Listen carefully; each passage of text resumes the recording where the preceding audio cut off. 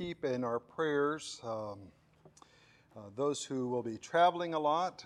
During this time, people travel. Kara and I are taking off tomorrow morning to go to Pensacola, and we'll be there till Friday. So if you would remember us in your prayers as we're traveling. There was a lady from the Spanish ministry, Hilda Triveño. She ended up moving away, but she would ask me when I'd go on vacation, she said, "How many days are you taking?" And I said, "Well, it's going to be 5 days." And she's like, "That's too little. That's too little."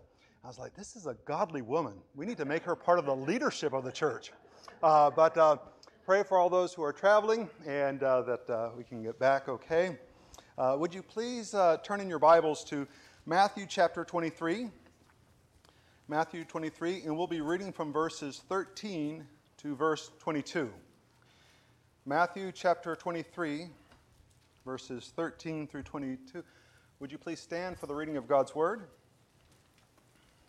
Verse 13 says, and this is the word of the Lord, "But woe to you, scribes and Pharisees, hypocrites, because you shut off the kingdom of heaven from people. For you do not enter yourselves, nor do you allow those who are entering to go in. Woe to you, scribes and Pharisees, hypocrites, because you devour widows' houses, and for pretense you make long prayers, therefore you will receive greater condemnation. Woe to you, scribes and Pharisees, hypocrites, because you travel around sea and land to make one proselyte, and when he becomes one, you make him twice as much the son of hell as yourselves. Woe to you, blind guides, who say, whoever swears by the temple, that's nothing. But whoever swears by the gold of the temple is obligated.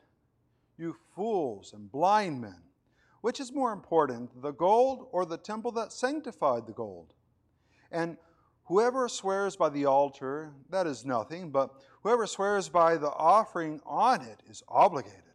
You blind men, which is more important, the offering or the altar that sanctifies the offering? Therefore, whoever swears by the altar swears both by the altar and by everything on it. And whoever swears by the temple swears both by the temple and by him who dwells within. Whoever swears by heaven swears both by the throne of God and by him who sits upon it." Let's pray. Father, thank you for this word. It's a harsh word. I pray that the Holy Spirit will apply it softly to our lives, that we can see those things that need to be changed. Father, I pray that my ideas and my thoughts can be quickly forgotten, and that your Spirit will use your word to transform us more to be like Christ and less like ourselves. In Jesus' name I pray. Amen. You may be seated. Have you ever had someone that you really looked up to, someone you really, really admired, someone that you thought, wow, this person is really great, this guy's really fantastic, this girl's, I wish I could be like her? Have you ever had that experience where you really admired somebody? I was a young kid growing up in Venezuela, and the city of Puerto Ordaz, and we were kind of in a neighborhood that was a little bit poorer. There was no basketball courts anywhere around us, but at the time, Michael Jordan was a really big thing, and we would watch Michael Jordan, and we would try to imitate him. Of course, he was incredible. He would come running and from very far away, jump and go soaring through the air and dunk the ball. It was just amazing. And we there in that neighborhood, kind of on the outskirts of Puerto Ordaz, we wanted that. We thought maybe if we practiced. And so we did. We had an old bicycle rim that we hung from a tree, and we would try to throw a ball into that. And we were there trying to do it and jumping and trying to get it. I'm not sure. We probably should have been a little bit shorter down to the ground so that we could actually do that, But there we were throwing it and doing it. And we just weren't getting the air. And we weren't just getting the distance either. I mean, as much as we were trying, it just wasn't happening. And then we noticed that there's something very particular about Michael Jordan. And I don't know if you guys remember seeing the pictures, but he did something very particular. He would stick his tongue out. I was like, that's what we're lacking. So I'm not sure if it was me or somebody else. Like, if we stick our tongue out while we're jumping, we'll get there. And now, I'm not very coordinated. So trying to get my tongue out while jumping was a feat all in itself. But there we were. I'm glad there was no cameras and no Facebook at that time. It would have been quite humiliating. But there we were with our tongues out trying to jump. It didn't work. But we had this admiration for him, and it pushed us to try to imitate him. Now, this is not Michael Jordan's fault. He doesn't know me from anybody. Believe it or not, but we've never sat down and talked or anything. I know it's surprising, but it pushed me to imitate him. But as I tried to imitate him, I really got discouraged. There was just no way for me to pull off a Michael Jordan dunk. I mean, there just wasn't. It wasn't in my genes to do that, you know. And as I got discouraged, I said, yeah, I don't think basketball is going to be my thing. I admired him, but in admiring and trying to imitate him, I found out it was just impossible, and then I just got discouraged with it. The text that we're in, we see this kind of discipleship process, this teaching of others. But we see that Jesus is just really, really harsh against these individuals. In fact, it almost seems to contradict what Jesus said in Matthew chapter 11, verses 28 and 30, where Jesus says, "Come to me, all who are weary and heavy laden, and I will give you rest. Take my yoke upon you and learn from me, for I am gentle and humble in heart. You will find rest for your souls. For my yoke is easy and my burden is light." That's chapter 11. That's not too far from chapter 23. And it almost seems like it's like he must have forgot what he was saying. Like maybe he just totally disregarded. Like maybe he's a little schizophrenic. He says this at one time where he invites people to come, but then other times he's pushing people away. And how do we understand this aspect, this pushing away, this come to me and then don't come to me? And the thing that I think that this passage presents is that these individuals are discipling, teaching others, but it's not that they're just rejecting Christ themselves, they're causing others to reject Christ as well. So the fault is not just on themselves, not accepting the Messiah, not accepting him as the one who has been anointed, the one who is this Davidic king to fulfill the Davidic promise. It's not just that they're rejecting, but they're encouraging others to also reject Christ. Now, so he exposes very harshly what they're doing. He does so in a way, he exposes very harshly, and the words that he uses are very harsh. I remember a sermon illustration that preacher Paul Washer gave about a time when his mother was diagnosed with cancer. And the doctor came in and told her what she had, and exposed the cancer and how it was going to affect her and so forth. And he says in his sermon illustration, she just started weeping right there in the middle of the room. I mean, she didn't even wait till she left the consultation. Right there, she's just crying. And Paul Washer used the analogy that to help a person get better from something, you have to expose what's going on. If you can decode it, then you're not going to know what to repent of. And so Jesus very clearly shows the problem that's going on to him, and he uses these woes. What we're going to be looking at today is that your discipleship should help make you and the person you are discipling more like Christ and less like yourself. Your discipleship. If you look at the Bible and you see that we're supposed to go and make disciples, you'll notice that the word disciple appears a lot in the Gospels and in the first part of Acts. But then you stop seeing the word disciple, and then in the epistles, you don't see the word at all. And some of you might be getting a little shocked by that, and you might want to start turning to your concordance in the back of your Bible and see if that's really true. But the idea of a disciple is somebody who, as it says in Matthew 28, is someone who observes, who keeps, who follows all that Christ has commanded. And that gets explained in different ways in the epistles. One of the best way is how Paul says it in Romans chapter 8, verse 29, that it's the will of God that you be conformed to the image of Christ, that you look, you behave, you act like Christ and not like yourself. That meaning, if that's the idea of discipleship, that I end up looking more like Christ and less like myself, that's not 10 lessons and I'm done, right? That's not 12, that's not 50, that's not 30 lessons and I'm done. That's a whole lifestyle of learning to be more like Christ and less like myself. But in that process of me learning to be more like Christ, I'm also supposed to be investing my life into the life of other individuals. Not so that they look like me, but so that they look like Christ. That's the point. So as I'm being discipled, and I'm discipling others, they should end up looking like Christ and less like ourselves. The way we do that is by focusing our relationship on God. That's what we need to do, is focus our relationship on God. We see that through verses 13 through 15. It says, "But woe to you, scribes and Pharisees, hypocrites, because you shut off the kingdom of heaven from people. For you do not enter in yourselves, nor do you allow those who are entering to go in." That word for woe is a strong interjection that denotes pain, or it can denote a displeasure with somebody. That you're not really agreeing, you don't like at all.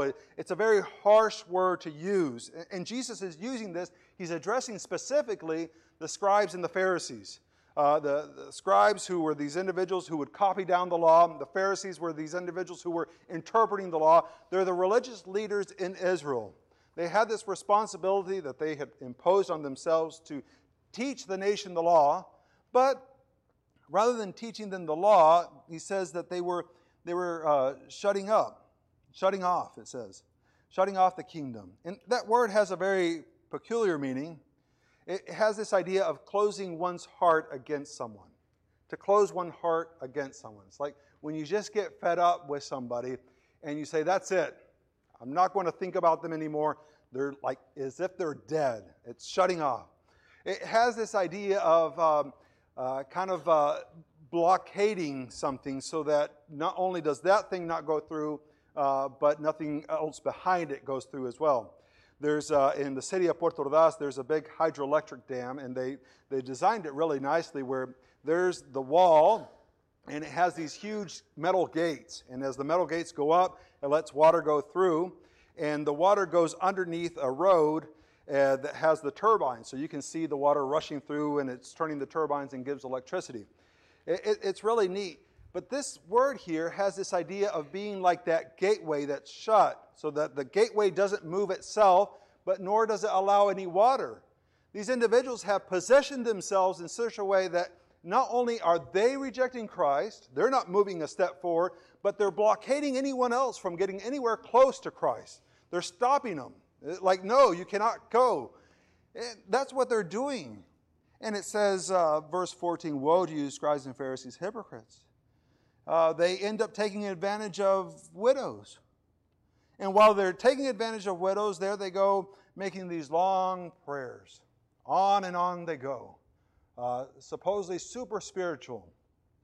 We've all seen these type of people. You're all hungry and you're waiting, you're anxious to eat. And you invite them to pray, and there they go, 30 minutes. And you're like, come on, just thank the Lord for the food and let's eat, And they want to show how spiritual they are by praying for this person over there and that person over there, and on they go. Here they're taking advantage of widows, but then they want to give the pretense that they have this walk with the Lord. They're hypocrites. They're hypocrites. Verse 15 says, "Woe to you, scribes and Pharisees." And again, he calls them a hypocrite because you travel around the sea and land just to make one proselyte. They're very zealous for their beliefs. They're very zealous, and they're willing to go to all expenses. They'll travel across the sea, they'll travel across land just to turn one to become a proselyte. A proselyte is a person who not just accepts faith in God and is saved, but it's someone who puts themselves under the law. Now, was it necessary to make these individuals proselytes? And my answer would be no. Now, before you grab a hymnal and decide to throw it up here at me, let me explain a little bit. Genesis chapter 15, verse 6, it says, Abraham believed in the law and it was counted to him as righteousness. Right? No. Abraham existed way before the law was written. He put his faith in God. Faith in God is what saved him, not faith in the law. Or do you remember Job, who was written also way before the law? How did he have a relationship with God? Was it through keeping, through doing, through observing?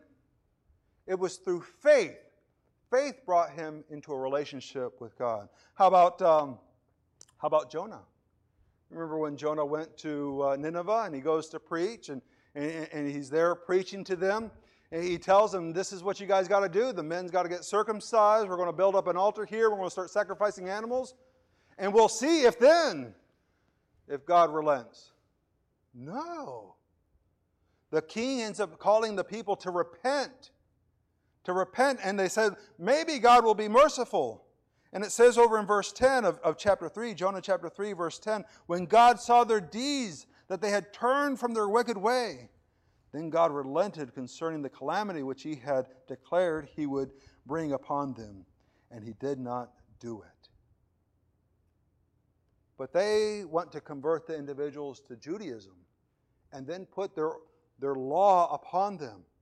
They wanted them to say, you got to do all this thing, and they start giving them this whole list of things that they got to be doing. And the guy says, okay, I see this whole list of things I got to be doing. He said, no, that's just before breakfast. After you eat breakfast, you got this whole other list of things you got to do. And then you got to keep on going and going and going. And they put the pressure of doing, as if doing is what brings peace, brings righteousness before God. It doesn't. It's faith. It's always been faith. Even with the law, it's faith. Believing in God. Now, we do have some examples of some individuals that did this. For example, Rahab. Rahab, she ended up being in Jericho, but she decided that she didn't have a future in Jericho, and she decided to put her faith in God of Israel. Ruth, we remember Ruth as well. She, at a certain point, Naomi's going back, and she says, your God's going to be my God, your people are going to be my people. There are those who put themselves in this covenant relationship with God. But it was about faith, and they just totally ignored the aspect of faith. Now, as we look at this, that we need to focus on our relationship with God. If we're going to be disciples, and if we're going to be discipling others to look more like Christ and less like ourselves, we need to focus our relationship on God. And we do this by realizing that we're either helping individuals get closer to God or we're blocking them. There's no in-between place. There's no, I'm just going to be neutral in this. No, we're either helping individuals get closer to God or we're blocking them. Now, when I say that, I don't want you to think that somehow that we are key instruments in the salvation process. No.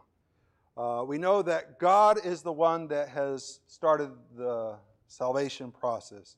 Ephesians chapter 1, verse 4, just as He chose us in Him before the foundation of the world, that we would be holy and blameless before Him in love. He predestined us to be adopted as sons through Jesus Christ to Himself according to the kind intention of His will. He didn't come and ask me. He didn't ask you. God did this. And we also know from John chapter 16, verse 10 through 8 through 10, it says that, and He, talking about the Holy Spirit, when He comes, He will convict the world concerning sin and righteousness and judgment. How does an individual recognize their need for a Savior? How does it happen that an individual recognizes that there's nothing that they can do to have peace with God except through believing in Jesus Christ as their personal Savior? You'll give the same gospel presentation to two individuals, and one person will say, yes, I need to be saved. And the other one's like, nah, I don't need that. What's the difference? It's the Spirit working in the person's life. But God in His sovereign will decided to use individuals for the gospel proclamation. He does the work, but He decides to use us. And a great example of this is found in 1 Corinthians chapter 3, 6 through 8. There, Paul is saying, he's talking about the ministry, and he's saying, I planted, Apollos watered, but who gave the increase? God gave the increase. It was God's work. But He decides to use us to either help individuals get closer to God, or as we see here in this text, there are some individuals who block the way. They don't try to get closer to God, and they help prevent others from doing the same. Now, we can't change last week.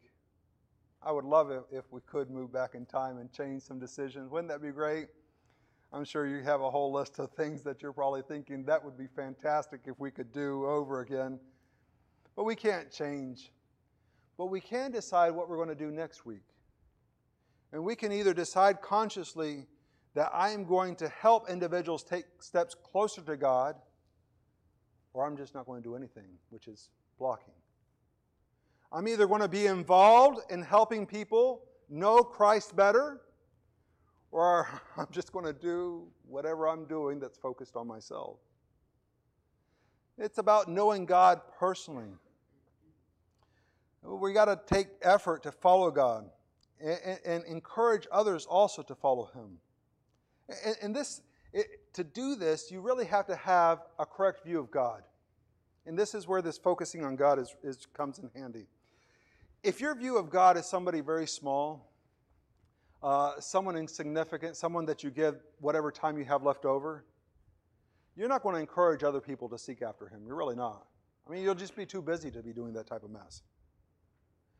Unless you have a view that God is great and God is worthy of being followed, unless your vision of God is that He's enormous and He's the only thing worth following, you're not going to take the time to be messing around with other people. Life's too short. You got to see what you're going to invest in, and you'll only invest in that is if God is great in your life. Now, we have to realize that we're either blocking individuals or we're helping individuals. But what we also need to be doing is focusing on being like Christ. Focus on being like Christ. These individuals are focusing on having people be like them, to dress like them, to adhere to the laws that they want them to adhere, and to look and behave and act just like them. But that's not the purpose. The purpose is to look like Christ. But they're rejecting Christ. Now, how do we become the image of Christ? How does that change happen? That change only happens through God working in us. We know from Romans chapter 8, verse 29, that it's God's will that we be transformed to the image of Christ. And for that change to happen, we have to recognize that God does that work. Philippians chapter 1, verse 6 says, I am confident of this very thing, that He who began a good work in you will perfect it till the day of Christ Jesus. That's not something I do.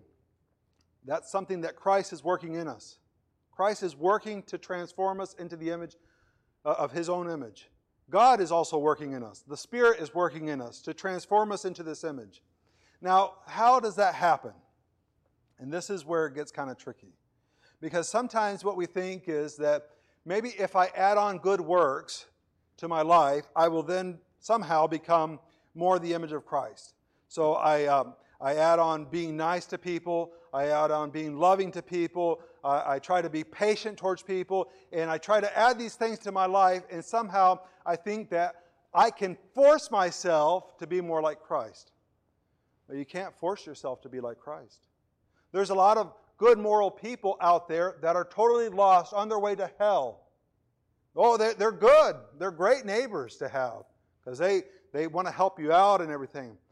How does this happen? How is it that we become more like Christ? And to do that, we have to go to Philippians chapter 2. Let's go to Philippians chapter 2. Philippians chapter 2. There's a very well-known passage starting in verse 5. He says, have this attitude in yourselves, which was also in Christ Jesus, who, although He existed in the form of God, did not regard equality with God a thing to be grasped, but emptied Himself, taking on the form of a bondservant and being made in the likeness of men. Being found in appearance as a man, He humbled Himself by becoming obedient to the point of death, even death on the cross. And verse 8 has the key of what it looks like to become the image of Christ. There's two words, and I don't know if you like to highlight in your Bible, but I would encourage you to do that. It says that he humbled himself and he became obedient. He obeyed and he was humble. What does the image of Christ look like in your life? It looks like that you are humble and you're obedient. As I said, many pagan individuals try to be moral individuals, but that doesn't make them more like Christ. Sanctification happens where you become more the image of Christ. When you read God's Word, you read His commands, you accept them in faith that what He says to do is better than what you think you should do. And then, not because you want to, but because you want to glorify God, you obey them. So you have a situation, and it says that husbands are to love their wife. But my wife, she's nagging and nagging and nagging about my socks. Why can't she just pick them up? You know? Why can't she just do it? I mean, it takes more effort for her to come and find me and say, hey, you left your socks on the floor, than if she would have just picked it up and been done with it. But see, the Word of God says for me to be loving towards her. My flesh says, I don't want to be loving. My flesh says, I want to be selfish. But I decide through the power of the Spirit that I'm going to accept God's way better than my way. So I'm going to be loving to her, not because I'm thinking that maybe later on she'll cook something that I really like, you know, and get something in exchange for picking up my socks. But I'm doing it because I believe that this will bring glory to God. And that is a difference between someone who's pagan and moral and someone who gets transformed to the image of Christ, is that they apply God's Word in faith, not for their own prosperity, but because it will glorify God. Not because they want to, but because they humbly obey. And it's not until you start living that way that we become transformed more to the image of Christ. When we just try to do it through our own manpower, we're going to just buckle down and be more loving. I love you, honey! It's like, wow, this is a wonderful relationship. I said yes, you know.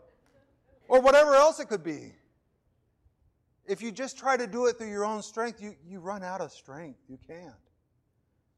But it's through accepting that His way is better, so I'm going to obey. I don't understand it, but I want to do it for God's glory. That transforms us into the image of Christ. Now, we need to focus on our relationship of God because we need to look more like Christ and less like ourselves. And also, as we're discipling others, we need to help them look more like Christ and less like themselves. But we also need to focus on our teaching. Focus our teaching others about God correctly. And we see that in verses 16 through 22. Verses 16 through 22. Jesus calls them blind guides. And he presents this thing that is going on among them, which is really silly. A person is going to make a swear. They're going to make an obligation.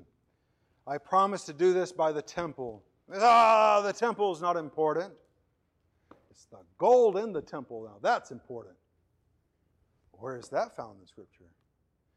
And how does the gold in the temple have any value if not for the fact that it's inside the temple? It's the temple that sanctifies, and Jesus points that out. Another person says, I'm going to make a promise by the altar. Another person, it's not the altar. It's the animal on the altar. That's what obligates you. There's butchers all over the place, killing, slaughtering animals. How does that sanctify you? That doesn't do anything. That's just preparing a meal. It's the altar that sanctifies that slaughter of that animal and has value. And Jesus points that out. And ultimately, it's about God who's on the throne over everything. So they try to make certain ideas and try to push certain doctrines forward. Doctrines that aren't found in God's Word. Things that they felt very strongly, very convicted about. And as we look at this, as we think about teaching others, and here they're coming up with all types of silly obligations, silly things that they had to be doing. Not about the temple, but about the gold in the temple. Not about the altar, but about the animal on the altar. I think as we look at this and we see what they were doing, we need to take care of our own doctrine. Take care of our own doctrine. There are a lot of clever Bible teachers out there, and they say some really neat things. But it should take us right back to Scripture. That's the point, because it's through Scripture that we see who Christ is. It shouldn't be that we get focused on the individual. It should be that it focuses us back on the Scriptures. And we become very guilty of this type of stuff that they do. And we really need to move the hymnals out of here, because I'm going to move into some sacred cow killing time, okay? How do we do this type of silliness? If you look in the Scriptures, do you see the word hallowing anywhere? We don't see the word hallowing anywhere, do we? But there'll be individuals who, because of their convictions, and I think you should have your conviction. I'm not saying you shouldn't. They'll have 51 reasons why you shouldn't celebrate Halloween, but you ask them to give you the gospel, and they'll stutter and stammer, and they just say, God did the work. Okay, what does that mean? What does it mean? What did you do? What happened at that moment of salvation? And they'll go 51 reasons why you shouldn't celebrate Halloween, but they can't even give you the gospel, which is throughout the whole Scriptures. It's putting a focus on my convictions and ignoring what God yells out. It's elevating my own personal convictions above everything else and saying, follow me. When we should be saying, follow Christ. Look to Christ. Be changed into His image. There is no hope in anything else.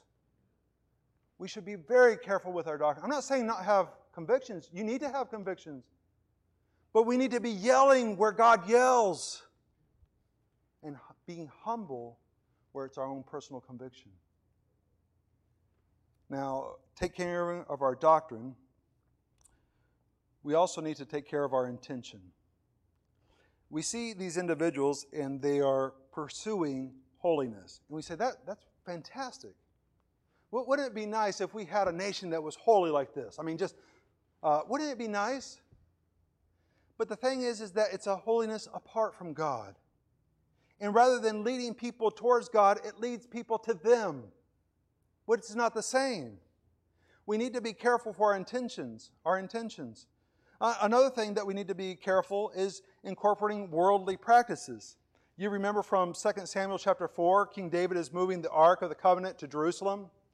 They're at the threshing floor, and what happens? David decided one good day for some reason to put the ark on a cart. And what happened to that cart at the threshing floor?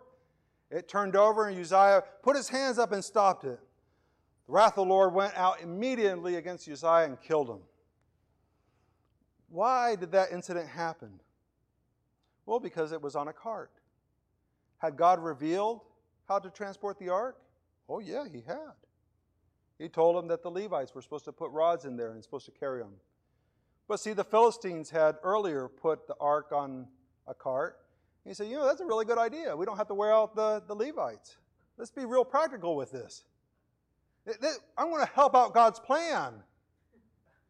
And many times we become very pragmatic in wanting to help out God. And again, it detracts from what God has said.